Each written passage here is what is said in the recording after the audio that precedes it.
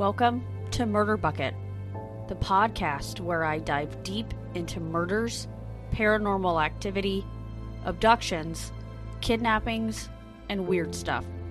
I'm your host, Hannah. Let's see what I'm going to pull out of the bucket this week. Good evening, everyone. I hope you're excited about tonight's episode, where I'm going to be talking about Aileen Wuornos, the first female serial killer. But first, I do have a question for you. Do you love this podcast as much as I do? Well, if you do, I would love for you to be able to support my podcast so that I can upgrade my equipment to bring you better quality episodes. I'll post a link on my Twitter, Instagram, and Facebook page. And now for tonight's episode. Aileen Carol Pittman was born in Rochester, Michigan on February 29th, 1956. Her mother Diane, born of Finnish-American descent, married her father Leo at the age of 14. Her older brother Keith was born on March 14th, 1955. Unfortunately, 2 months after Aileen was born, her mother filed for divorce. Aileen never met her father because he was incarcerated. He had been diagnosed with schizophrenia and was convicted of sex crimes against children.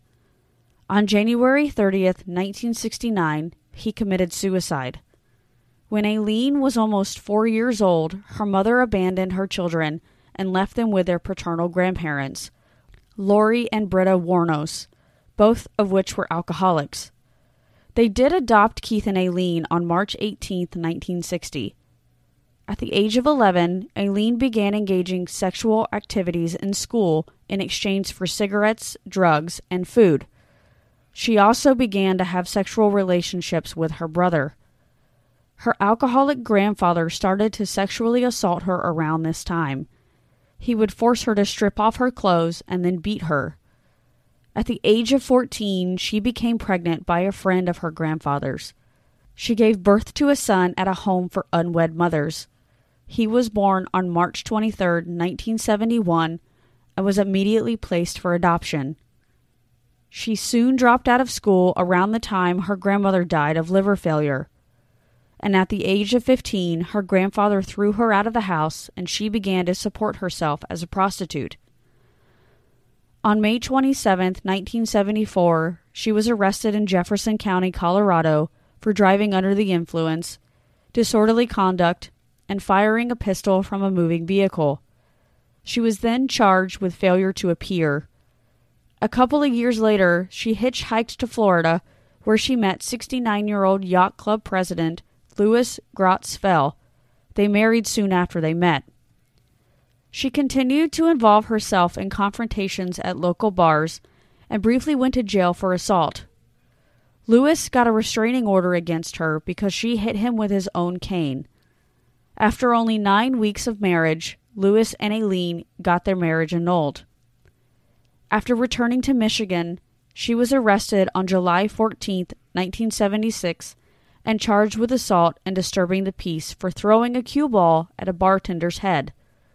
A few days after that incident, her brother Keith died of esophageal cancer, and Aileen received $10,000 from his life insurance. In August of 1976, Aileen was fined $105 for driving drunk, and she used the money she got from her brother's life insurance to pay the fine.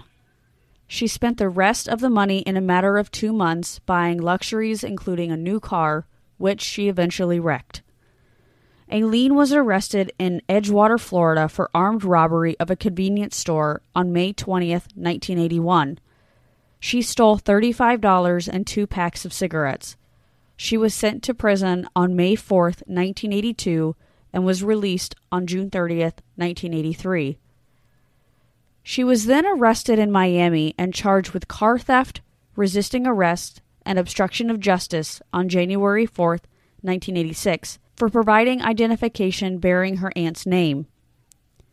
In the stolen car, the police found a .38 caliber revolver and a box of ammunition. On June 2nd of the same year, a Volusia County deputy detained Aileen for questioning after a male companion accused her of pulling a gun on him and demanding $200. She was found to be carrying spare ammunition and a .22 pistol. Eileen soon met Tyria Moore at a lesbian bar in Daytona Beach. They moved in together, and Eileen supported them with the money that she earned as a prostitute. The Daytona Beach police detained Eileen and Tyria on July 4, 1987, for questioning in which they were accused of assault and battery with a beer bottle. Eileen was then accused of assaulting a Daytona Beach bus driver on March 12, 1988. She claimed that he pushed her off the bus.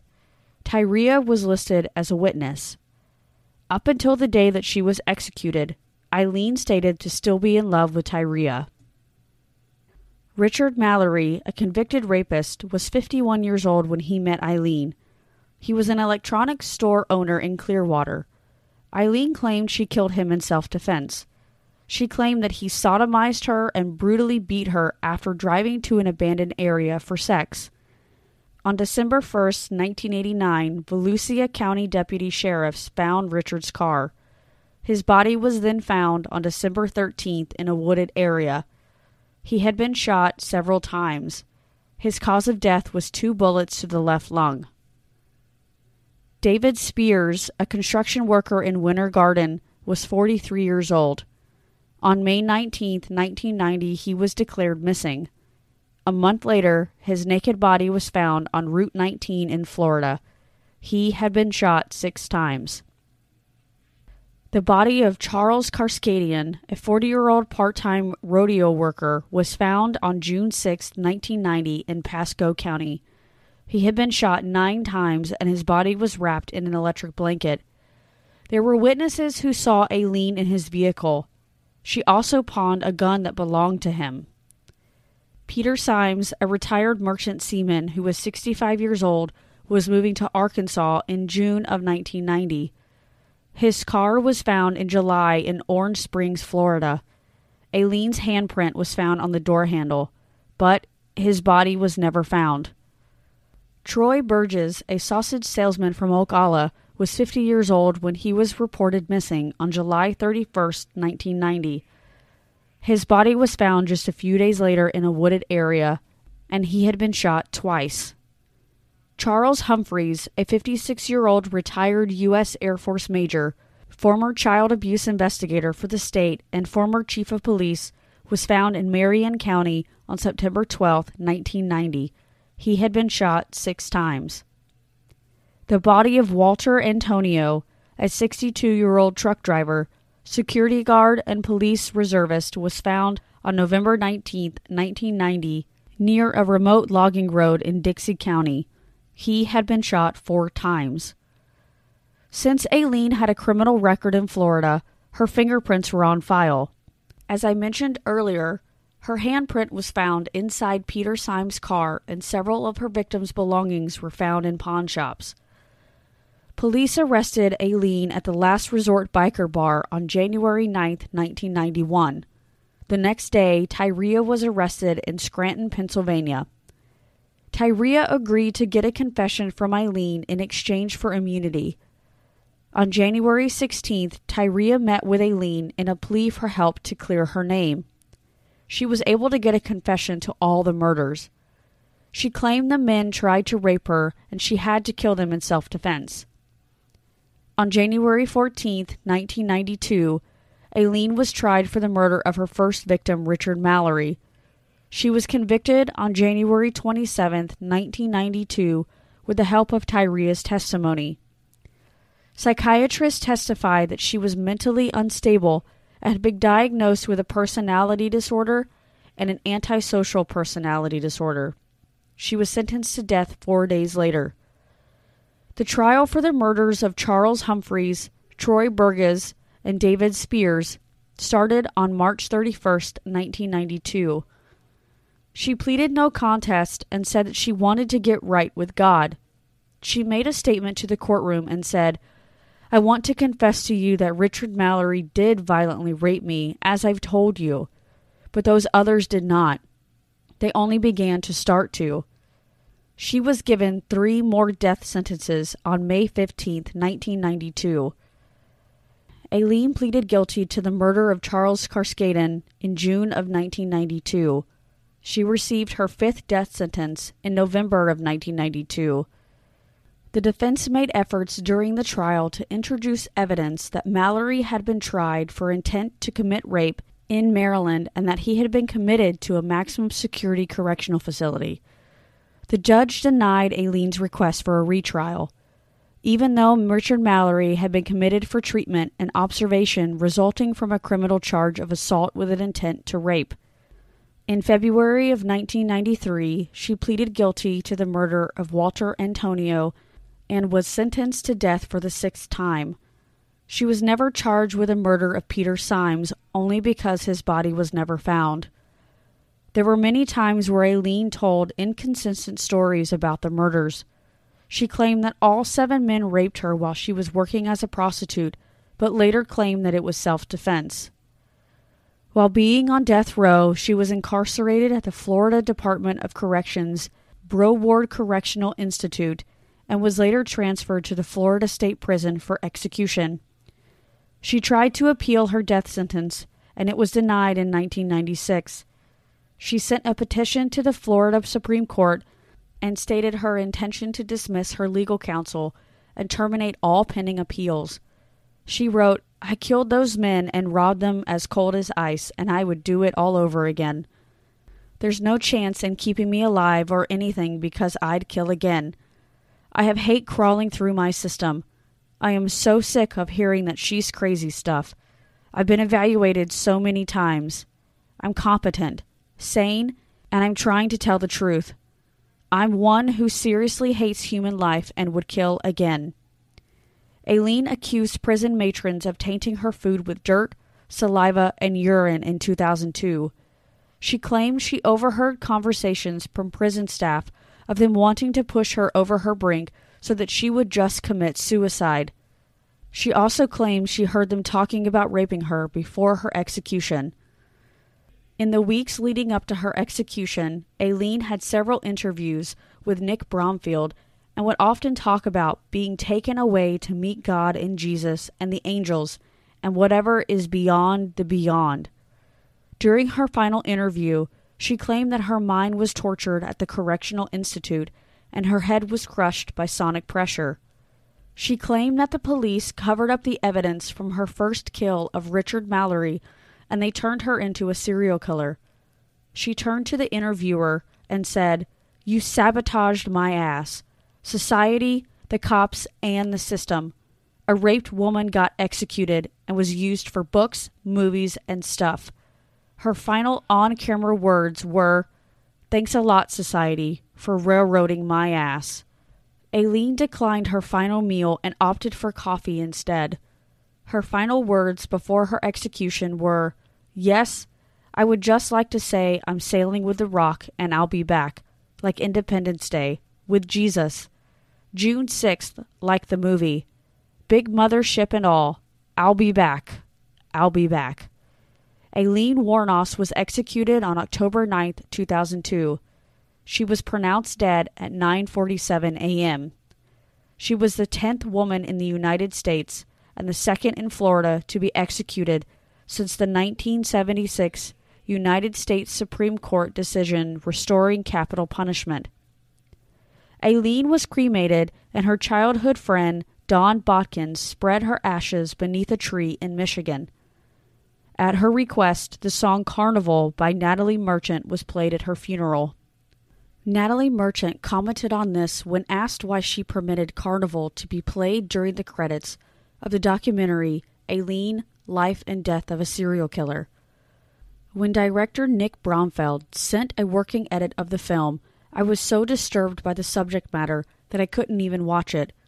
Aileen led a torturing life that is beyond my worst nightmares.